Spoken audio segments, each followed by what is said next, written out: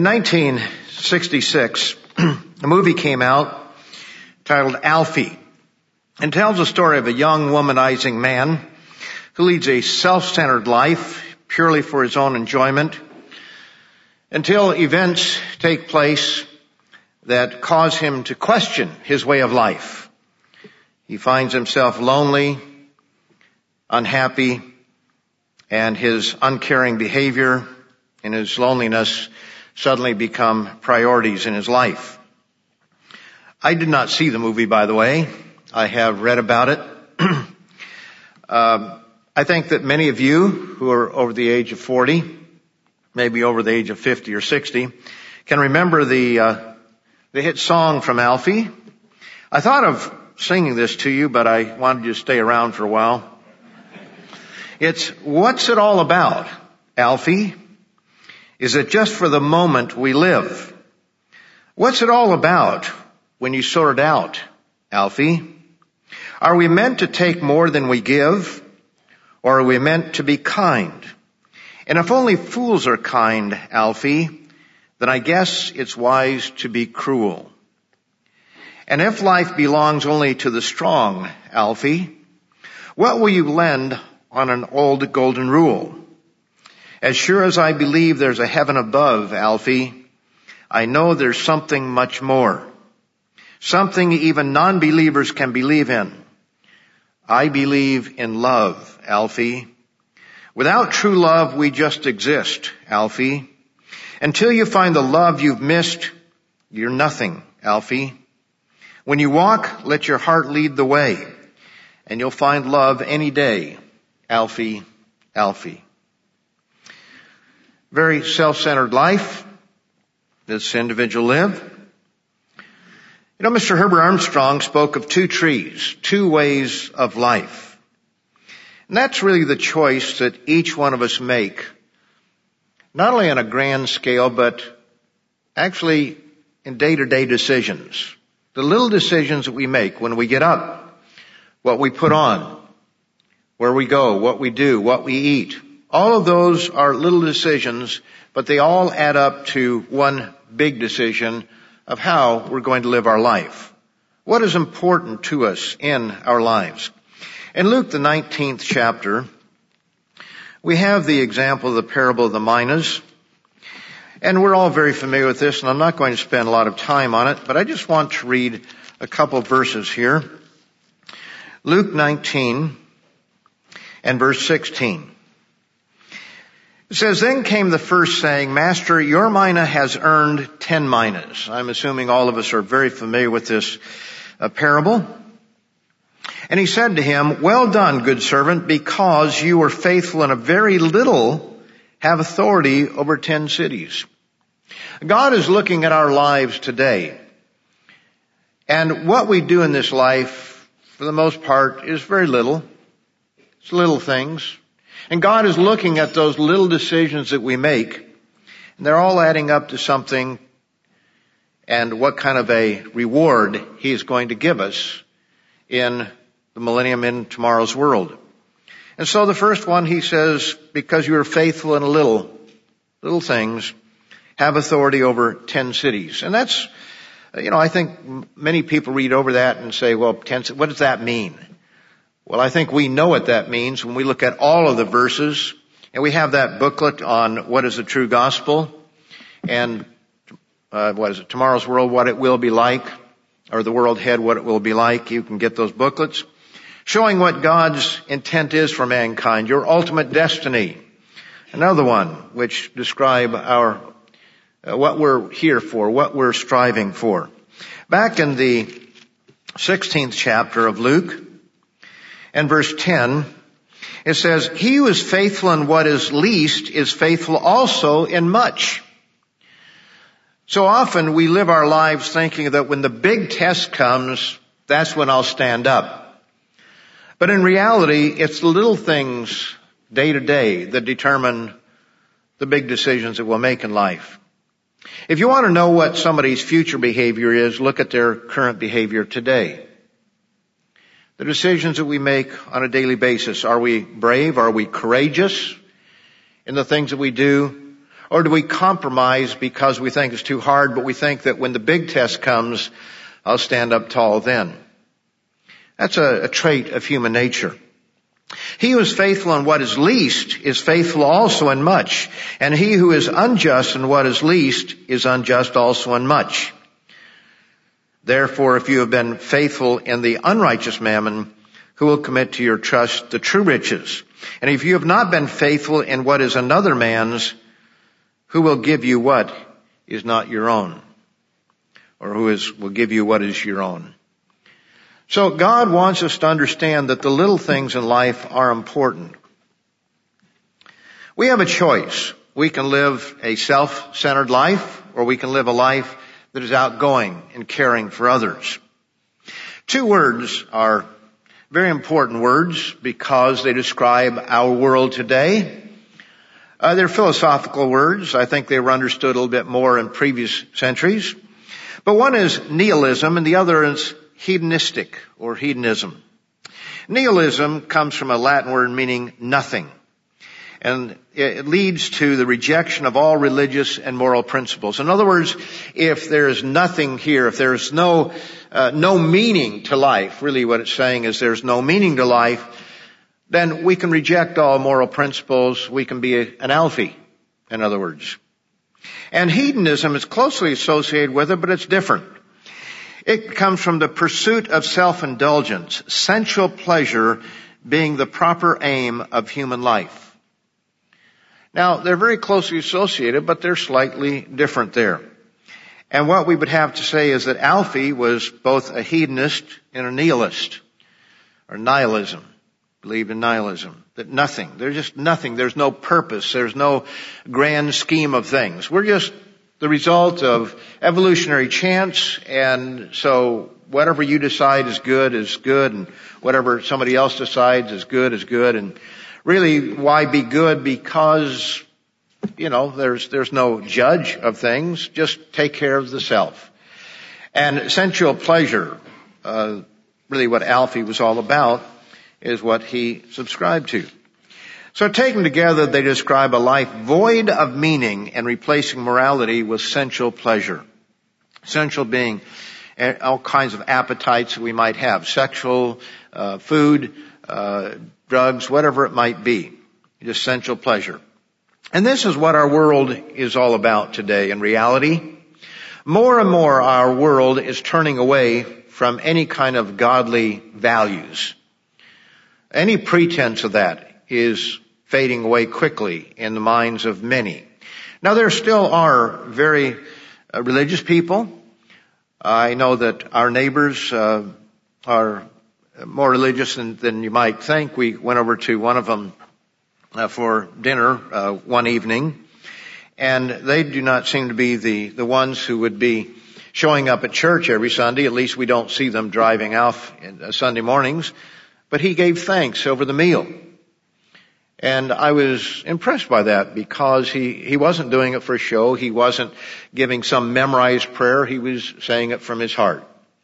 And then we have others who are very religious. The girl that lives next door, I think I may have mentioned, and she talks openly about her future and praying about it and so forth. They may not understand the truth of God in the truest sense, but they're individuals who at least are trying to live the right way of life, and in many cases are simply deceived on the truth of the Bible, and yet they are striving in the best that they know how. But our world as a whole is getting further and further away from the truth. One of our ministers up in Canada was contacted by the 700 Club, wanting to perhaps be a guest or at least talk to him about it, which he is not going to do, because he has some expertise in a particular field that has to do with education and in not Alberta but British Columbia. When young people go to school now, apparently kindergarten, they get a little talking to as to Johnny, do you think you're Johnny or Joanne? And parents are finally waking up to the dangers that are out there. And they're becoming concerned. It shows the world in which we live. In today's sermon, we're going to explore what we are, what is our hope, and how do we get there. And then I'm going to give an example or two, and I'm counting on you to be able to connect the dots. Because as I go through the sermon, it may seem at times that it's a little disconnected, but there is a connection to it all. So try to connect the dots. Have you ever meditated on what you are? Why are you you and not someone else? I think about that from time to time, and all I do is go nuts, and that probably doesn't surprise any of you. But you try to figure it out. Why am I me? And then you start thinking about if this had happened different in life, then what would my life be like? Would I know me? In other words, the conscious me. Would I really know me? On the other hand, I'd be somebody so different than I am today. I think back on the Vietnam War, and I went to Ambassador College, and because of that, I escaped the draft. I wasn't doing it to escape the draft. Never thought of running off to Canada or anything like that. To escape the draft. I was a conscientious objector, but I would face the music, whatever it was, and do whatever I had to do if it was to go to jail. But nevertheless, my lottery number was 7. They put everybody's birth date in a bin or whatever it was, drew them out, and the first 120 or so they expected would be drafted. The next 120 might be, and then the last ones you're probably free. Well, mine was number 7. So my chance of being drafted was absolute, unless I was unfit for military service, which they were taking just about anybody, I think, back then. But if I'd gone to Vietnam, what would my life have become? It would be very different. I would not be the me that I am today. If you lose consciousness, as some people have hit themselves on the head, and their total past memory has been forgotten, they're not the same person after that, because part of what we are is our memory and our values and everything that we've lived. That's a part of what we are. You know, you can think about these things, you can philosophize about them, you can sit down with a stiff drink with a friend and talk about these things, and you kind of go nuts because it's hard to figure out, isn't it? Who am I? Why am I me instead of someone else? What were we before we came into existence? Billions of years, eons of time went by, and you and I weren't there. We weren't around. We don't know what happened. And it's hard to think back to a time when you weren't because you kind of slowly come into this consciousness. And so consciousness is something that is being studied a great deal by various individuals. What is consciousness? And one thing that's bringing it to the fore is the development of computerized memory and power. And we talk about artificial intelligence.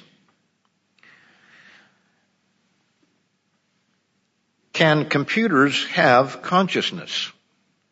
Can a computer have consciousness? There are those who think that it can. In a book, The Case for a Creator by Lee Strobel, I'd like to read a little bit here on page 325. He's interviewing a fellow by the name of Moreland who is very much into this sort of thing, the whole discussion of what is consciousness. I mean, there are people who study this. What does it mean to be a conscious individual? They sometimes refer to it as sentient, which means having the ability to perceive or feel things. Having the ability to feel or see things. Moreland's denial that the brain produces consciousness, in other words, what he's saying here is that the physical brain is not what produces consciousness. And he's really promoting an idea of an immortal soul. But in reality, when you think about the spirit in man, which I'll get to here in just a few minutes, the spirit man really fits very well with what he is describing here. But Moreland's denial that the brain produces consciousness made me think of the debate over whether future computers can become sentient. In other words, can they have feelings? Do they perceive various things, able to perceive or feel things? I decided to ask him to weigh in on the issue, although his ultimate conclusion was never in doubt. So we asked him this question: if a machine can achieve equal or greater brain power as human beings, which they really have not. I know that there are machines that can beat people at Jeopardy and different things like that. But when it comes to the totality of the human brain, computers haven't reached that yet. Then some physicalists, or those who think that it's just physical, there's nothing spiritual or beyond that, say the computer would become conscious, I said. I assume you would disagree with that. Moreland chuckled. Quote, one atheist said that when computers reach the point of imitating human behavior, only a racist would deny them full human rights. But of course that's absurd. Nobel winner John Eccles said he's appalled by the naivete of those who foresee computer sentience. He said there's no evidence whatsoever for the statement made that at an adequate level of complexity, computers also would achieve self-consciousness. Look, we have to remember that computers have artificial intelligence, not intelligence. It's artificial. It's not real. And there's a huge difference. There's no, what's it like to be a computer? In other words, a computer thinking, what's it like? What was it like before I came? How do I feel today? And there's a huge, he says, a computer has no insides, no awareness, no first-person point of view, no insights, no problems. A computer doesn't think. You know what? I now see what this multiplication problem is really like. In other words, the computer saying, oh, now I understand what this multiplication problem is really like. Doesn't think that way. Spits out information. It's artificial. A computer can engage in behavior if it's wired properly, but you've got to remember that consciousness is not the same as behavior. Consciousness is being alive. It's what causes behavior in really conscious beings. But what causes behavior in a computer is electrical circuitry. Now, I'm trying to make a point here of the fact that you and I are more than a simple computer. We're more than physical things coming together and some sort of a physical existence. There's more to it than that. In other words, man is more than a physical computer. In 1 Corinthians, the second chapter, 1 Corinthians 2, we have a little bit of understanding of what God has in mind. It's revealed by the Apostle Paul, which is quite interesting because you wonder, how did Paul understand this? Well, there are verses in the Old Testament that help us to understand that there's a spirit man. But he says, God has, go back to verse 9, 1 Corinthians 2:9. It's written, eye has not seen nor ear heard nor have entered into the heart of man the things which God has prepared for those who love him. But God has revealed them, those hidden things, to us through his Spirit. For the Spirit searches all things, yes, the deep things of God. For what man knows the things of a man except the spirit of man which is in him?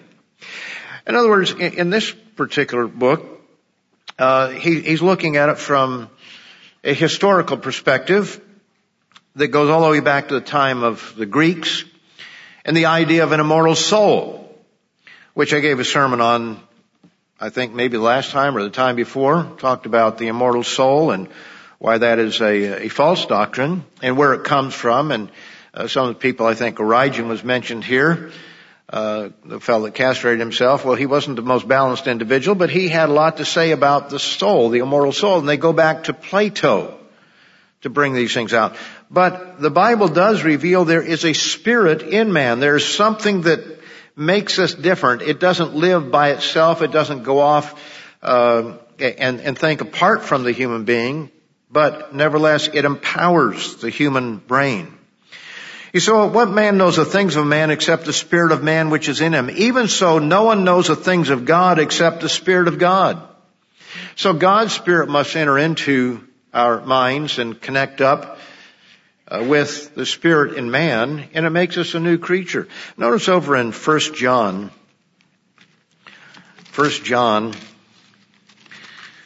the 3rd chapter,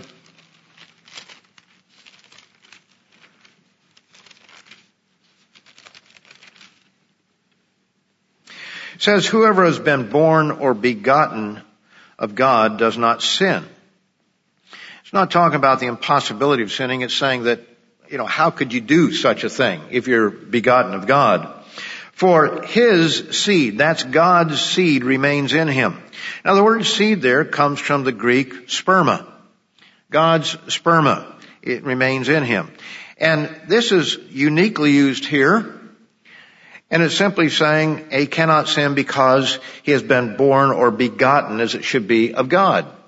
So the Spirit of God connecting up with the Spirit in man makes us a new creature.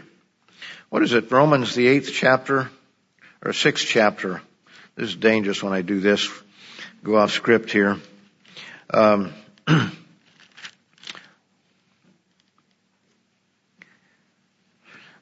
Chapter 8, yes. Verse 14. Romans 8:14. For as many as are led by the Spirit of God, these are the sons of God. God's Spirit must lead us. For you did not receive the spirit of bondage again to fear, but you received the spirit of adoption or sonship, by whom we cry out, Abba, Father. Daddy, Father. One word is Arabic, the other is Greek. But it has that endearing sense of daddy, father. Then verse 16, the Spirit himself, that's God's Spirit, bears witness with our spirit that we are children of God. You see, God's Spirit coming together with the Spirit in man makes us a new creature. And we begin to think different from the way that we did before. And yet this is something that doesn't just automatically happen apart from our consciousness. We have to do our part. We must conclude that life is more than computer parts coming together. Now, let's go a slightly different direction, but we can connect the dots here hopefully. And that is that you and I are living on a planet uniquely in the universe. More than half of Americans believe that our planet has been visited by extraterrestrials. And yet all of the experiments, all of the efforts to contact intelligent life have failed. In fact, there was an article that came out, somebody sent it to me just the last couple weeks, where certain Oxford, England professors basically said, we're alone. We're alone in the universe. Now, there's more than one reason for thinking that. Now, I do believe there are spirit beings, there are angelic beings, but we're talking about carbon-based beings, human being-like creatures, whether they look like E.T. or whatever they look like. The idea that we have in our society is that there's intelligent life out there, and half of Americans, more than half, believe that there are extraterrestrials and that they have visited planet Earth. And you get a lot of conspiracies out there as to how the government's hiding this and so forth. You know, it's not hard to understand why people believe in extraterrestrials. First of all, we live on a planet that is teeming with life. There's no place you can go on this earth where you're not going to find some kind of life. Bacterial life, amoebic life, single-celled life, something. When we were little children, we might go and play in a mud puddle, as little boys might. Maybe girls don't. Boys do. And you see little things swimming around there. And they just seem to come out of nowhere. And there was a time when scientists even thought that life just kind of spontaneously arose out of water.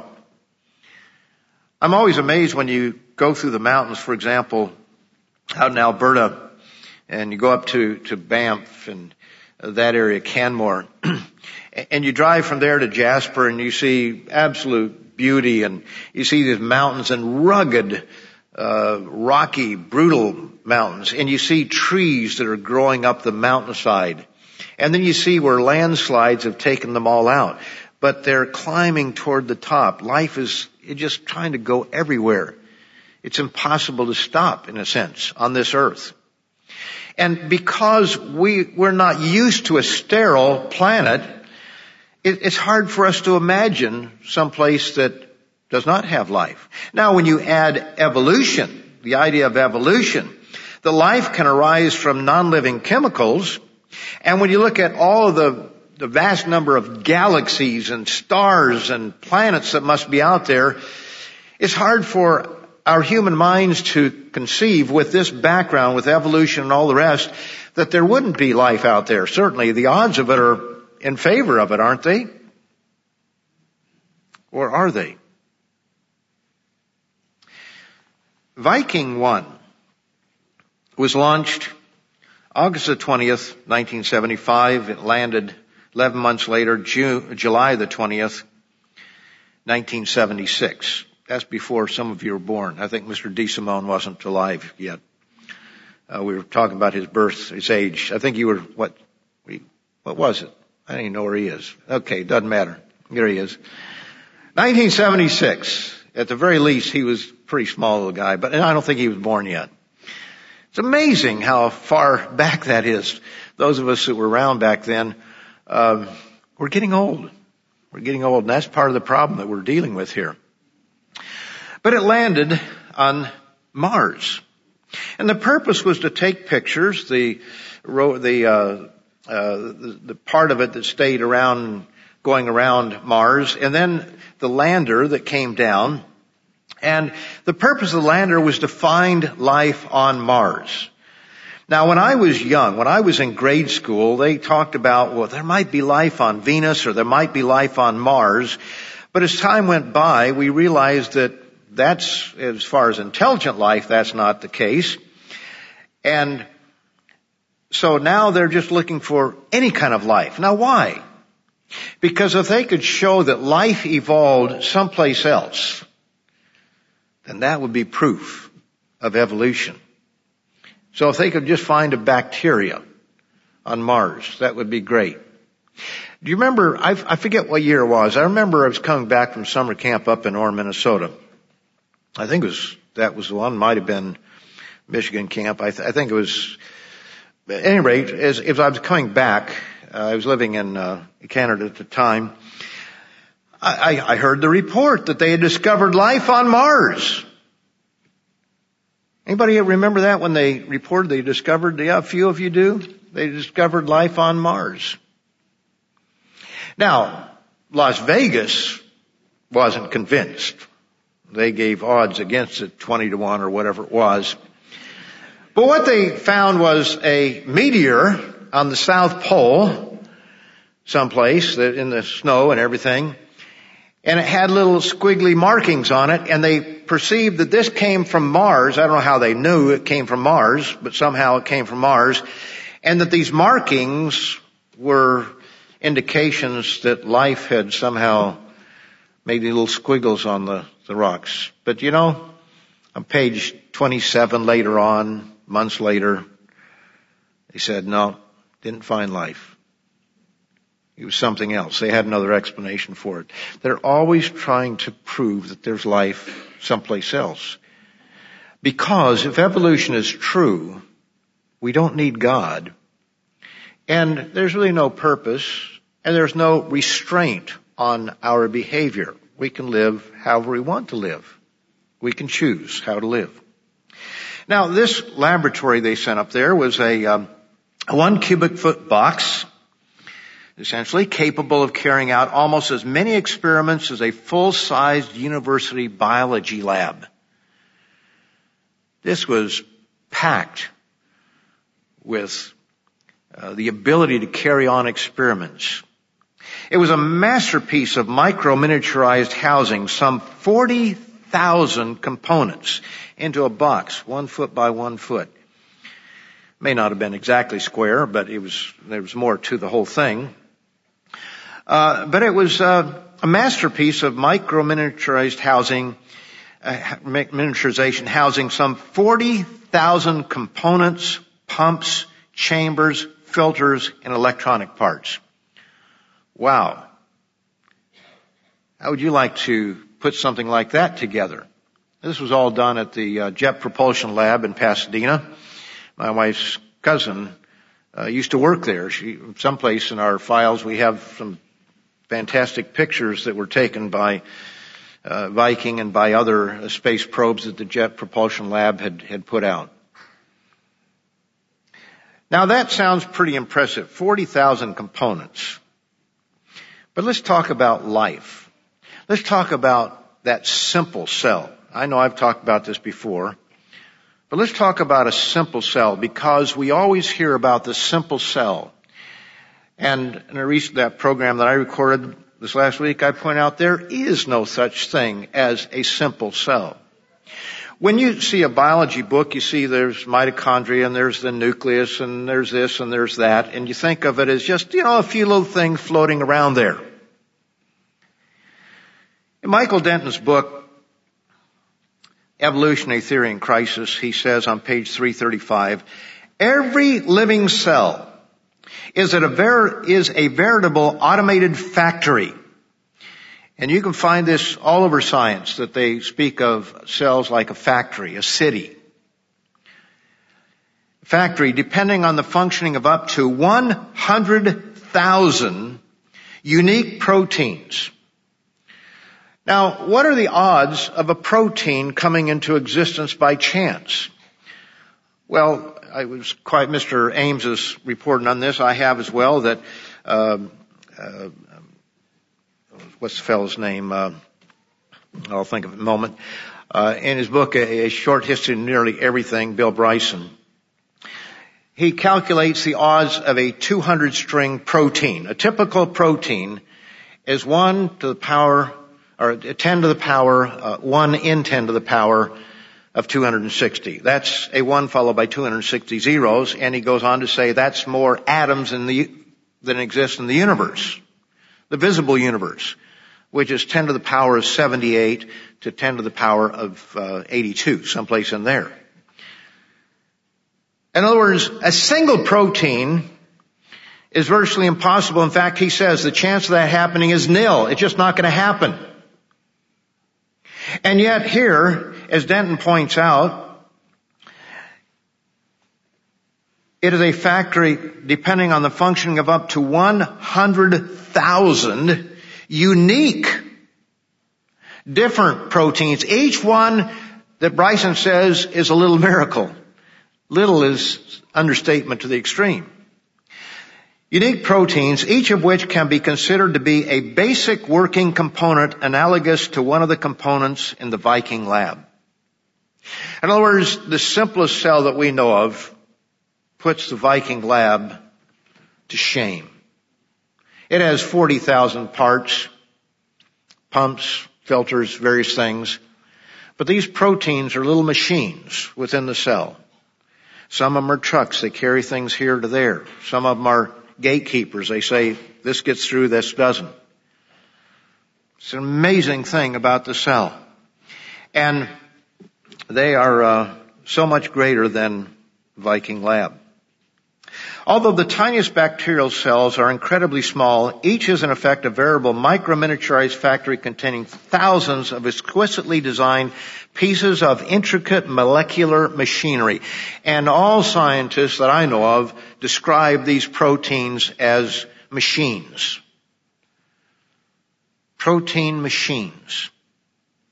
Made up altogether of 100,000 million atoms, far more complicated than any machine built by man and absolutely without parallel in the non-living world. The simplest cell. He goes on to say the complexity of the simplest known type of cell is so great that it is impossible to accept that such an object could have been thrown together suddenly by some kind of freakish, vastly improbable event. Such an occurrence would be indistinguishable from a miracle. What I'm trying to point out is the chance of them finding life on Mars, unless God put it there, and there's no indication of that. But we're talking about just something that spontaneously comes up. They found water, large amount of water, under one of the poles there on Mars. And the reporterette that I saw, she's just gushing with enthusiasm. Now they're going to find life. Because people think that got water, you got life. It is so much more complicated than that. DNA is an amazing thing. It's code. It's instructions. And in every one of your cells, you've got 6 feet of this stuff. And it's all put together, all wrapped up nice and neat and stored away in the center of the cell, the nucleus of the cell. It's the most complicated, I say complicated, that's probably incorrect. It's pretty simple to see what it is. But it is the most powerful code known to man. You want to know how powerful it is? The capacity of DNA to store information vastly exceeds that of any other known system. We think of these little chips or sticks that we put in our computers. They're nothing in comparison. It's so efficient that all the information needed to specify an organism as complex as man weighs less than a few thousand millionths of a gram. The information necessary to specify the design of all the species of organisms which have ever existed on the planet, a number according to G.G. Simpson of approximately 1,000 million or a billion. They estimate it as a billion different species that have lived on the earth. Not just a billion creatures, different types of creatures could be held in a teaspoon. Imagine that. A teaspoon. I was going to bring one. I forgot to bring a teaspoon. But I think all of you know what a teaspoon is. It can be held in a teaspoon. All of the information to create all the creatures on the face of the earth. All the different kinds that have ever existed. And there would still be room left over. How much room left over? For all the information in every book ever written. Now that's power. That's code. And are we to believe that somehow such powerful code wrote itself or just happened by chance? If you believe that, I've got a bridge in Brooklyn I'd like to sell you. It's amazing how anybody can understand these things and still think it just happened is beyond imagination. The point to all this is that we are truly unique. As many people believe, and many people believe otherwise, but many people are, very intelligent people believe we're unique in the universe. We are alone in the universe. They found no evidence whatsoever of any kind of intelligence any place in the universe, except angelic beings, and of course they don't believe in that. In Psalm, the 8th chapter, a shepherd boy, later to become king, asked a very important question. And I think it's important sometimes that we stop and we think about these things. In verse 3 it says, when I consider your heavens, the work of your fingers. He wasn't looking at cells, he was looking up into the heavens. The moon and the stars which you have ordained.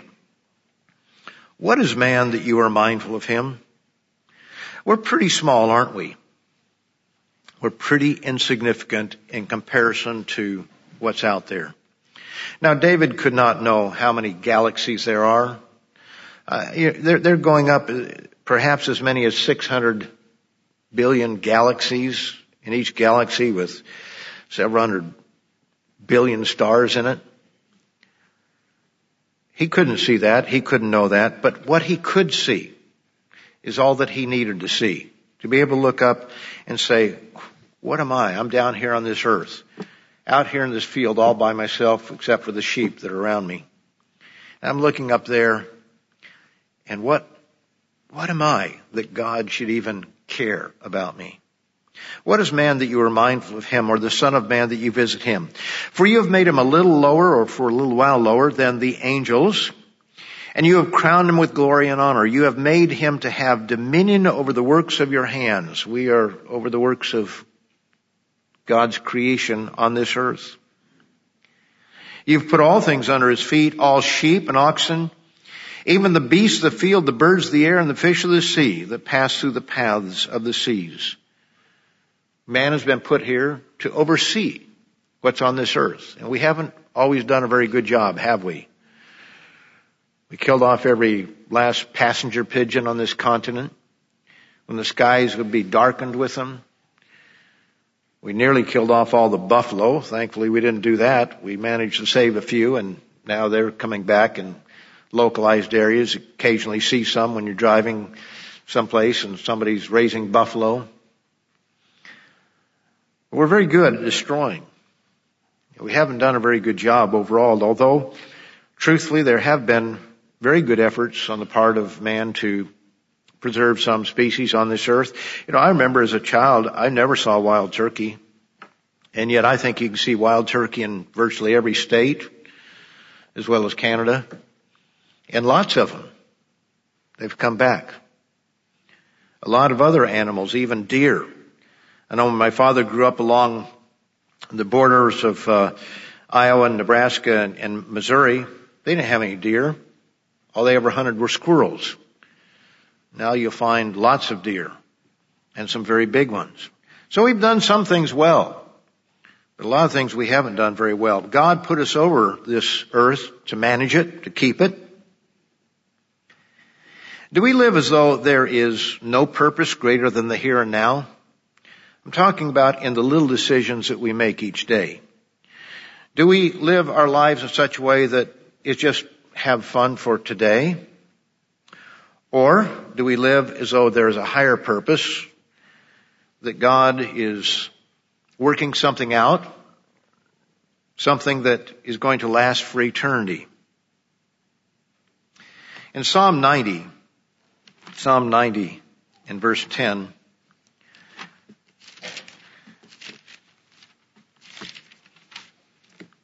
there's some instruction here.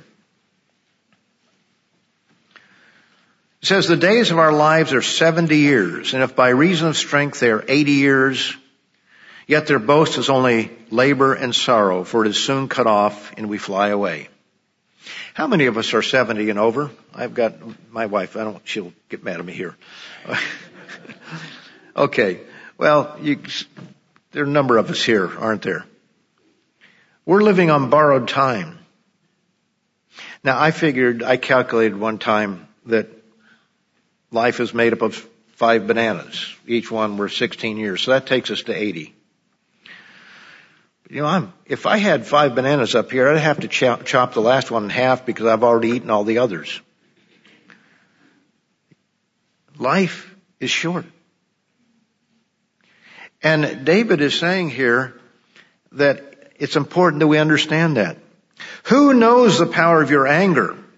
For as the fear of you, so is your wrath. So teach us to number our days that we may gain a heart of wisdom.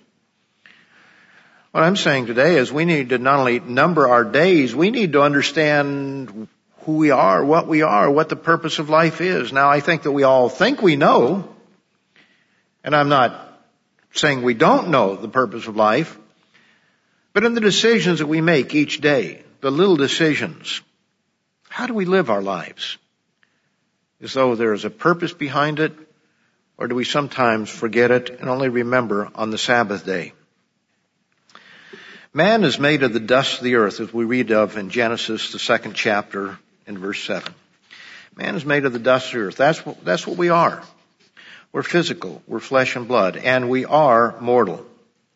We know that our first parents brought death to themselves and to all mankind when they sinned, when they chose the wrong tree, when they said, we want to determine for ourselves what is right and what is wrong.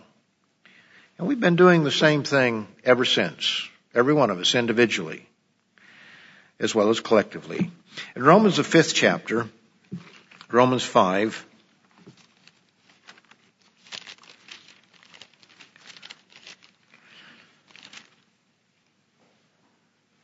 and verse 12, says, therefore, just as through one man sin entered the world, that was Adam, and death through sin, and thus death spread to all men, because all sinned.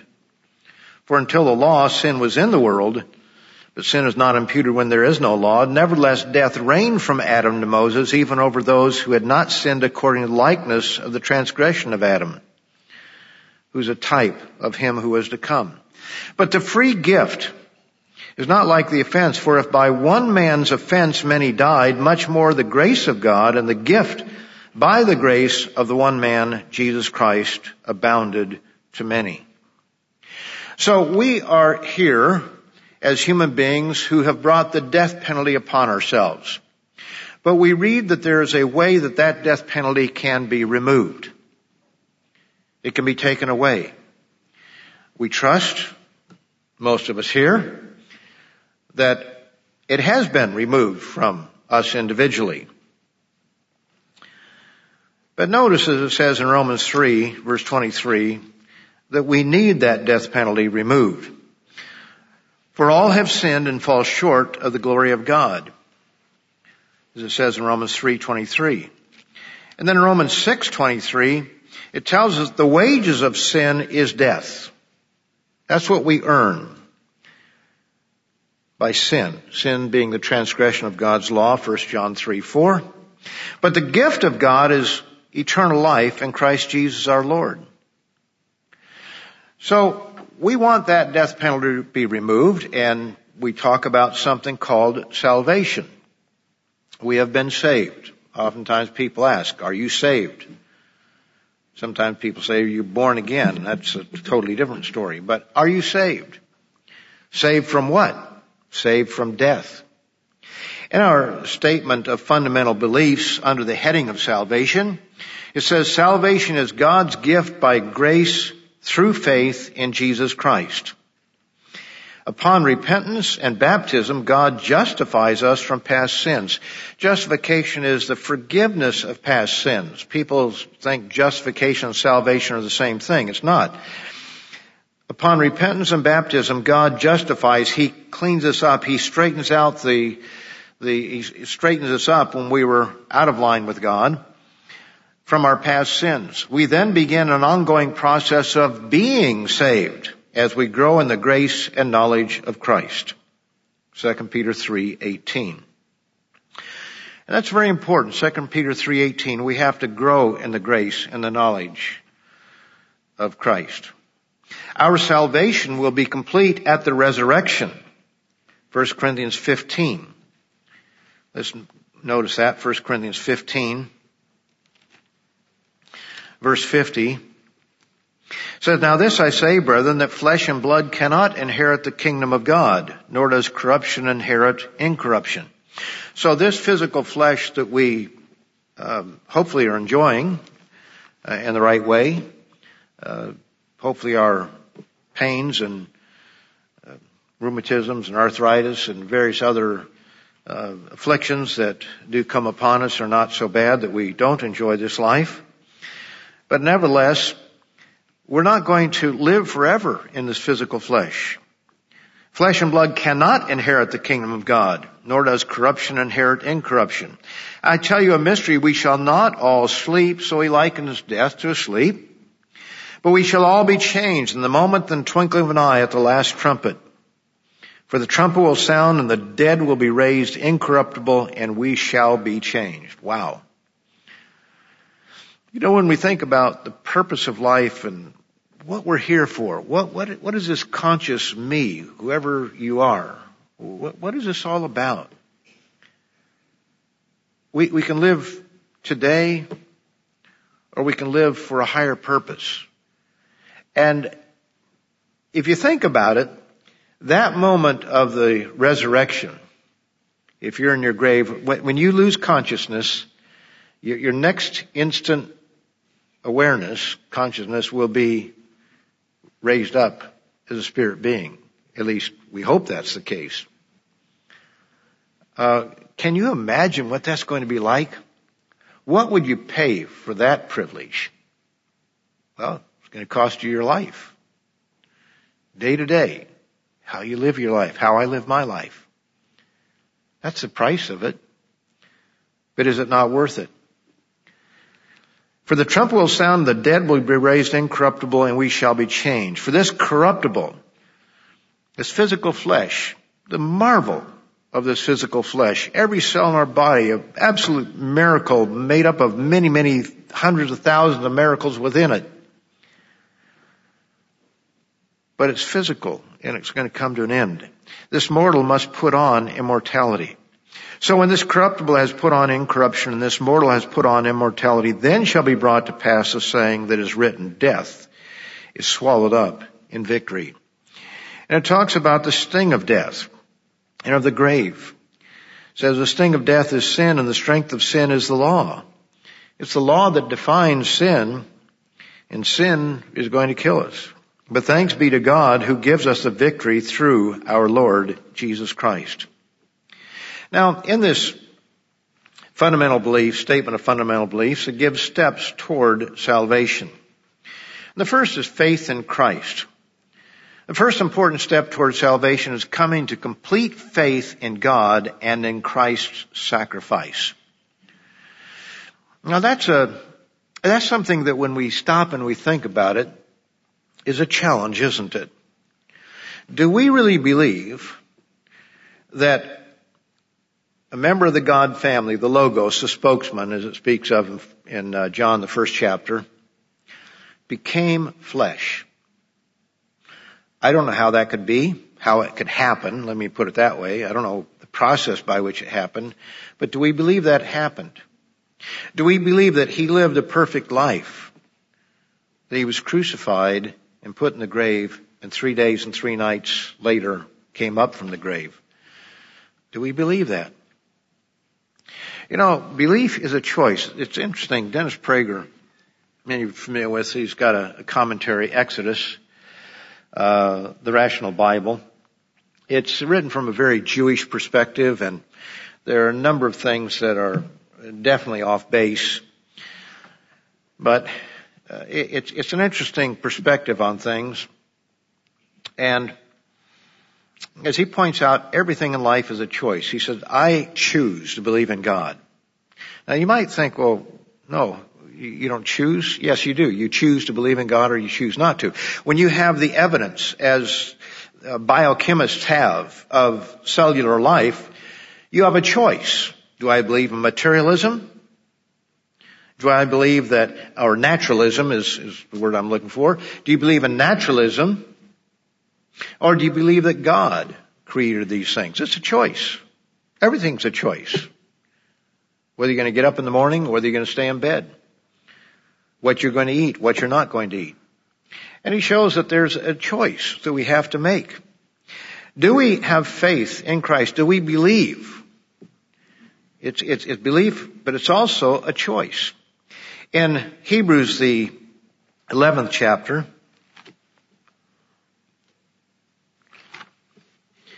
Hebrews 11 and verse 6, very familiar passage. Without faith it is impossible to please him, for he who comes to God must believe that he is, and that he is a rewarder of those who diligently seek him. So faith in God, faith in Jesus Christ is absolutely essential towards salvation. Next, we recognize that we must repent. We must turn around and go a different direction. As it says in Acts 2:38, repent and be baptized, every one of you. And remember that the beginning of Christ's gospel there in Mark, the first chapter, he said, repent and believe the gospel. Repent. That is something that each of us must do. And what it means to repent is to change. But it's more than just to change. It's to recognize what the problem is. I've often used the example, I think I've used it here, that of smoking. If a person comes to the place where he realizes that smoking is a sin, it's not taking care of the body that God has given me as the temple of the Holy Spirit. It is, obnoxious to people around me. It is going to leave perhaps my wife and my kids prematurely widows and fatherless. If we come to realize that it's a sin, that's one thing. But we also must come to realize why we did it. What motivated us to do it? The desire to fit in, vanity, perhaps rebellion against parents because parents said don't do it, so we're going to do it anyway. When we come to repentance, we've got to recognize how our minds think and what motivates us and what it is that we have to change. Following faith and Christ's sacrifice and repentance, we must be baptized by immersion. So after God calls us and brings us to repentance and we accept Christ as our personal Lord and Savior, the next step to salvation is water baptism. One should be baptized. And I encourage you to read the statement of beliefs and you can look up the scriptures. But Peter said, repent and be baptized, every one of you. When they said, what do we do? We killed the Messiah. What do we do? That's what he told them to do. Now it is interesting that baptism is something that there's some who want to be baptized even before they fully understand things. One of the problems we have some wonderful young people in the church. They want to be baptized right now, age 16, 15, 17. And we sometimes have to postpone that because they really don't, they're not mature enough to fully comprehend it. Now they think they do. I thought I did when I was young. But as we get older and we look back, we realize that maybe our brain wasn't totally formed. When you look at what young fellows do in life, you realize that there's something missing there. Not just young fellows, but young girls. They do a lot of really foolish things. And we can think that we know our mind. We think that, I'm not going to date outside the church. I'm not going to do things that I shouldn't do. But we haven't always had the temptations. When a young person graduates from high school and he wants to go off to university and he wants to move out and move into a dorm or a frat house, he thinks he can handle it. And how few have learned the hard way. Not so easy. Not so easy. We have to realize that there's some things that are more difficult that we don't fully comprehend yet.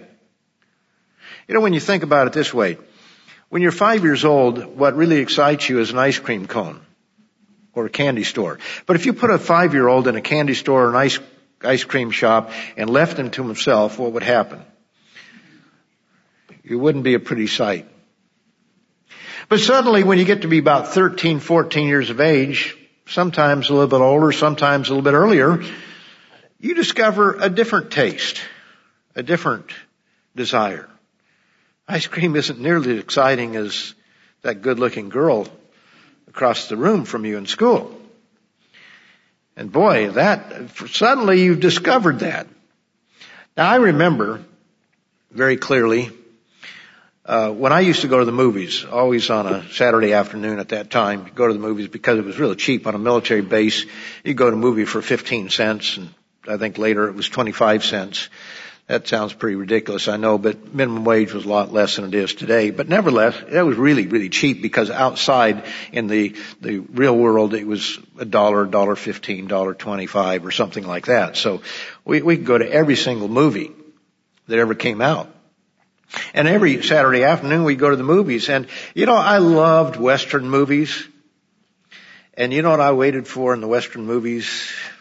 I was looking for that barroom fight because every, C-rated, D-rated Western movie that ever came out during those years always had a barroom fight. You knew it was coming. And they'd start breaking chairs and throwing people out windows. And, it was, that was what we always looked for. And you know what really ruined the movies was always a girl in it. And I don't know how they got that guitar out in the middle of nowhere around the fireplace, but they always had a guitar where you had the singing cowboy. And that was not really what I came to see. I came to see the violence. That's, just a guy thing.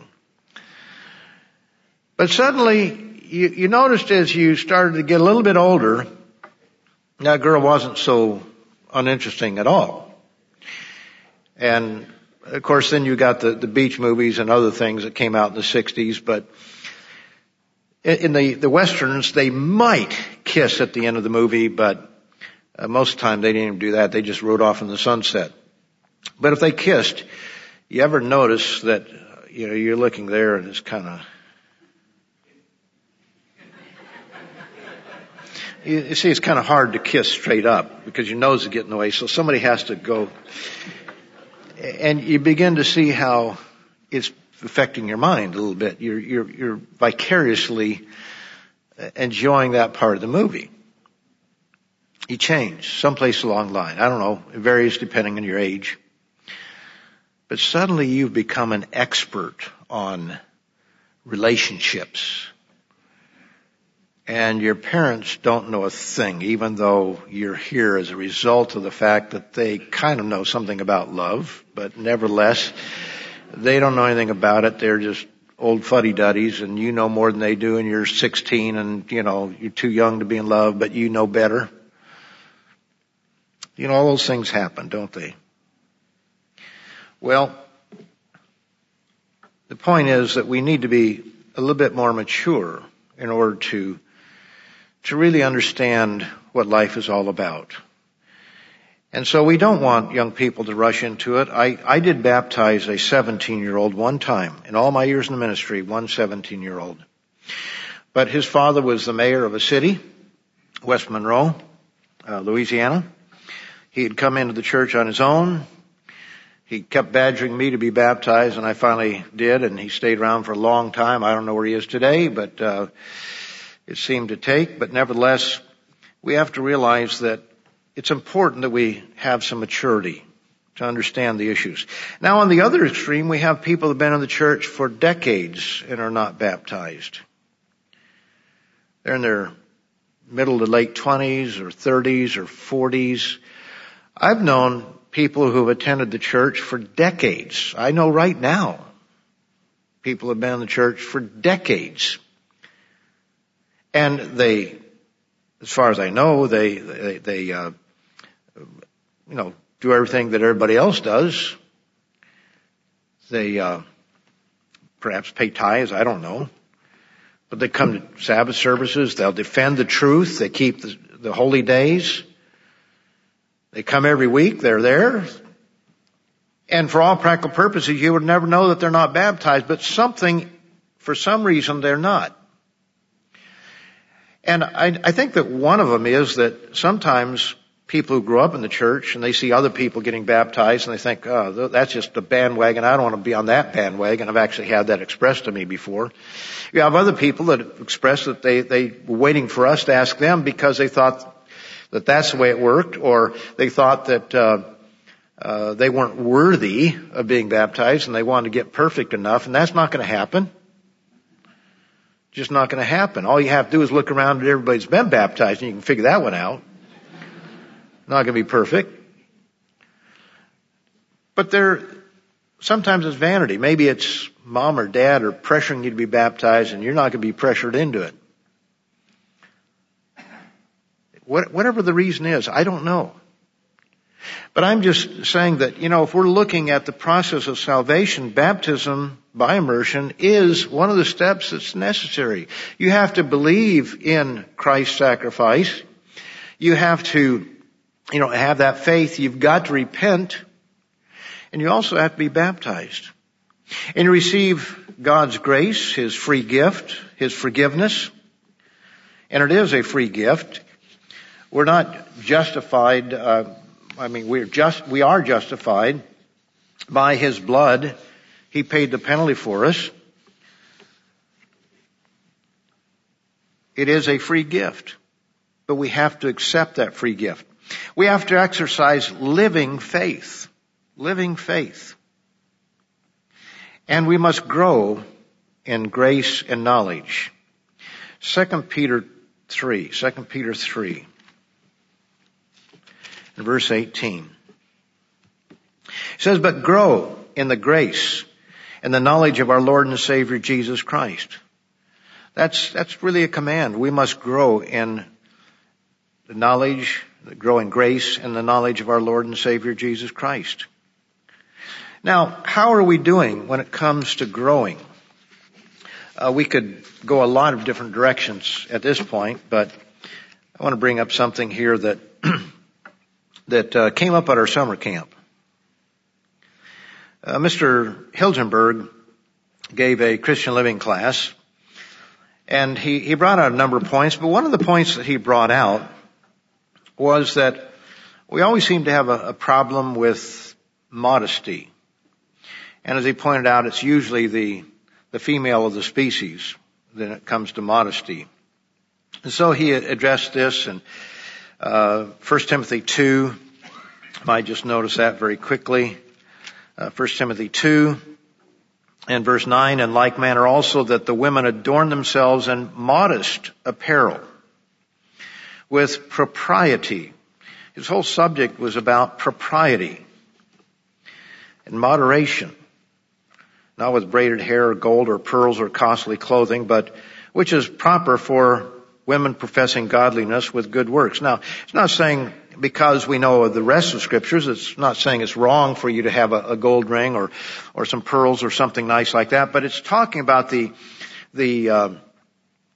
what is the focus of one's life. And it's saying that there are things that are proper and things that are not.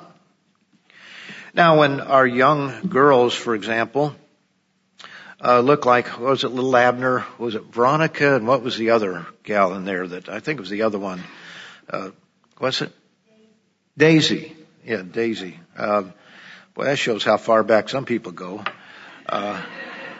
Veronica and, was it Jughead? Was he in part of that, or was that a different cartoon? Different one. Okay, whatever. Anyway, these gals in, what was the cartoon I'm talking about? What did I just say? What? Oh, Little Abner. Thank you. Little Abner. The girls wore these really tight shorts, short shorts. And there was quite a bit on top as well. And it was all supposedly in cartoons and everything, but you know, when our girls dress that way, that's not with propriety. And as Mr. Hilgenberg said, the problem is that on the top it's too low, on the bottom it's too short. And then there are other issues as well. But some of these things become problems. And one of the things that I've had to deal with, I've had a number of letters and people talk to me about the way that some of our young people dress at the summer camp, because they see these pictures and they look at down the row and hear these girls with these really short shorts on. So Mr. Hilgenberg happened to address that subject. I certainly didn't tell him to. I don't think anybody else did. This is something that he's noticed and he felt needed to be addressed. And so I had a nice conversation with Mr. Munson and Mr. Fritz, and we sat down and talked. My wife was there, and we were talking about the summer camp, various things, and we addressed that subject. And this is something they've been struggling with for a number of years. One of the things that I suggested, which was not my idea, but it came from somebody else in another conversation while at camp, was that maybe we need to supply shorts. We supply a shirt, maybe we need to supply shorts for the girls. Or in the guys too, I guess. But then, you know, they've discussed that. Mr. Munson and Mr. Fritz have discussed that in the past, but they came to the same conclusion I did. Now you get into a real sticky thing because shorts are more expensive than shirts, and girls have a lot of different cuts. Guys, you just, you know, waist, whatever the waist is, 32, 34, 96, whatever it might be. It'll work. But with girls, it's not quite so easy. It's much more complicated. So that idea kind of goes out the window. And as Mr. Munson said, the problem is parents. It's the parents who should be doing these things.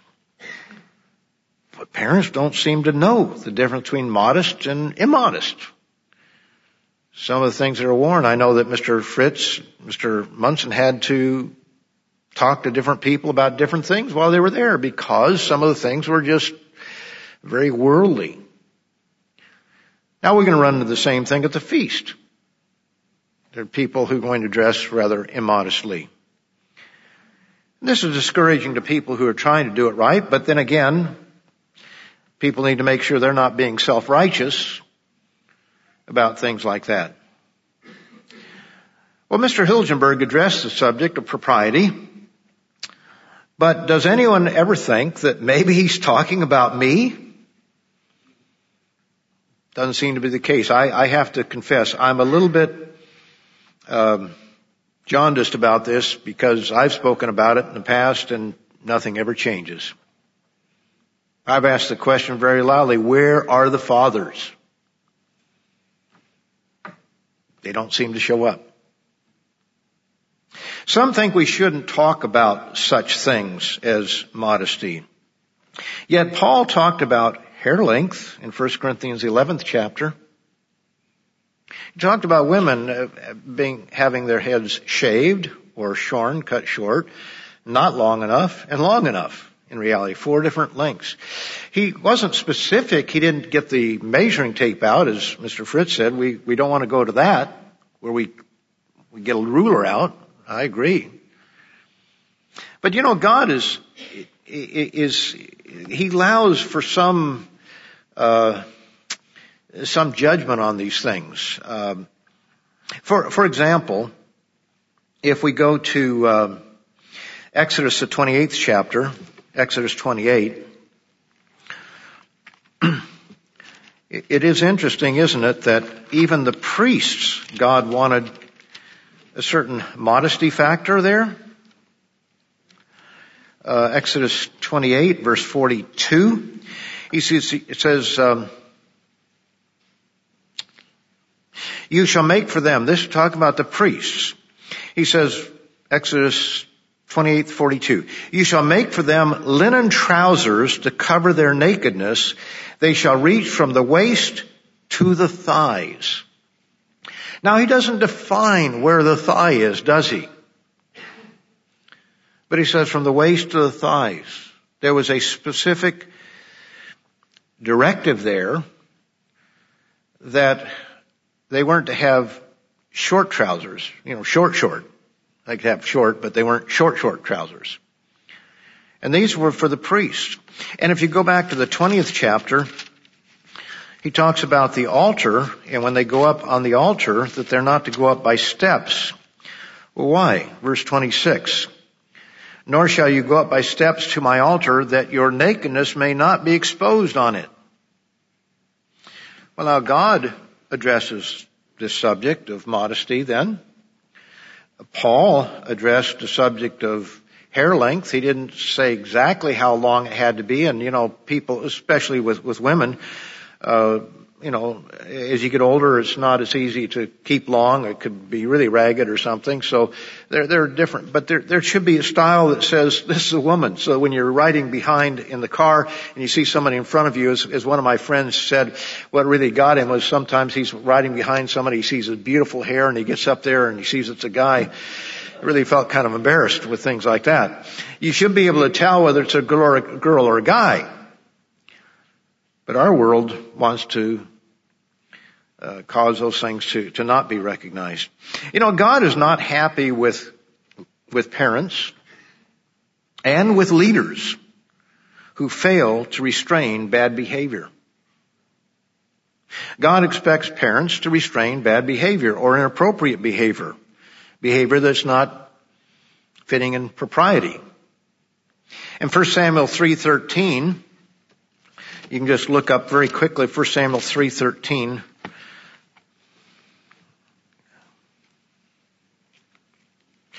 This was Eli. And Eli, God was not happy with. Samuel 3:13. Find it here quickly.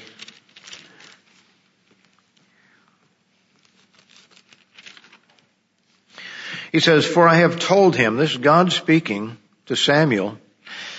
He says, for I have told him that I will judge his house forever for iniquity, which he knows, because his sons made themselves vile. Now they really were vile.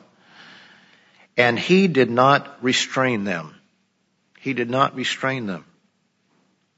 In Exodus 32:25, I won't turn there, we have Aaron who refused to restrain the Israelites in the golden calf incident.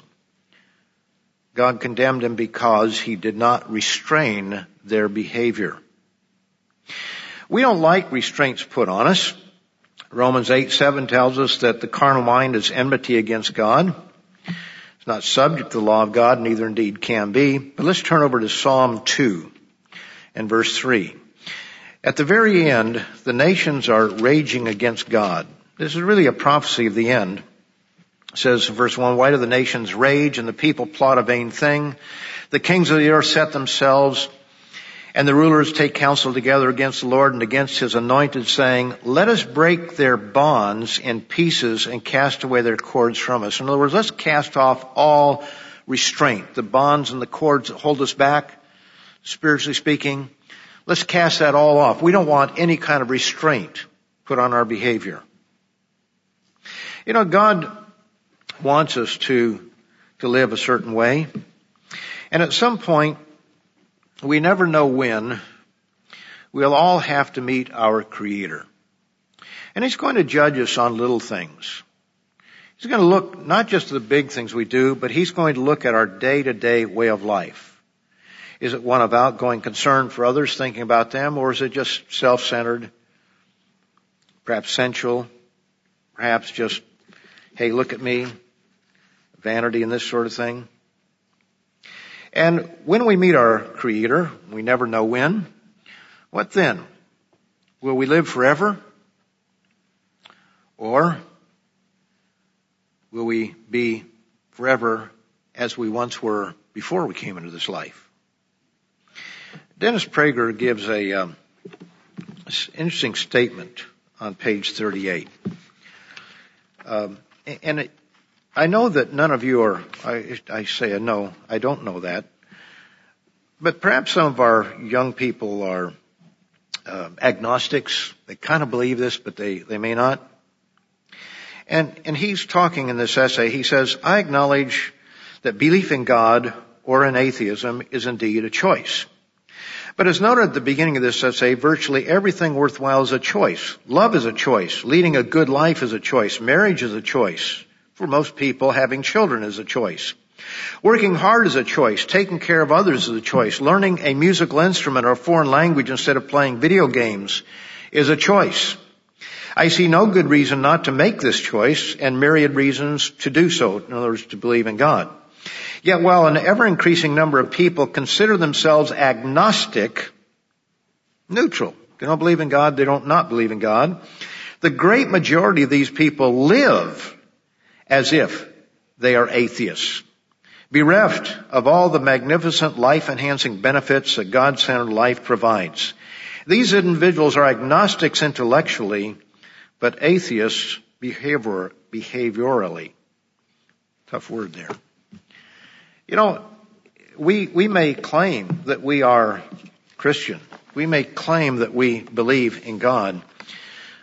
But the point is, do we think on a day-to-day basis about the decisions that we make? Is this a godly decision, or is this a decision that is driven by my desires, my wants? It's a big question. And every one of us has to think about those things, because we all fall short in one way or another. I've given an example of dress, but how many other ways are we living for today rather than living for much greater good? So I'm not trying to condemn anyone. What I'm trying to do is just make us think. Make us think. and then make sure that we make the decisions that are going to last forever. We don't need to be like Alfie, nihilistic, hedonistic, but we want to live the good life, we want to live the right life, and we want to live forever.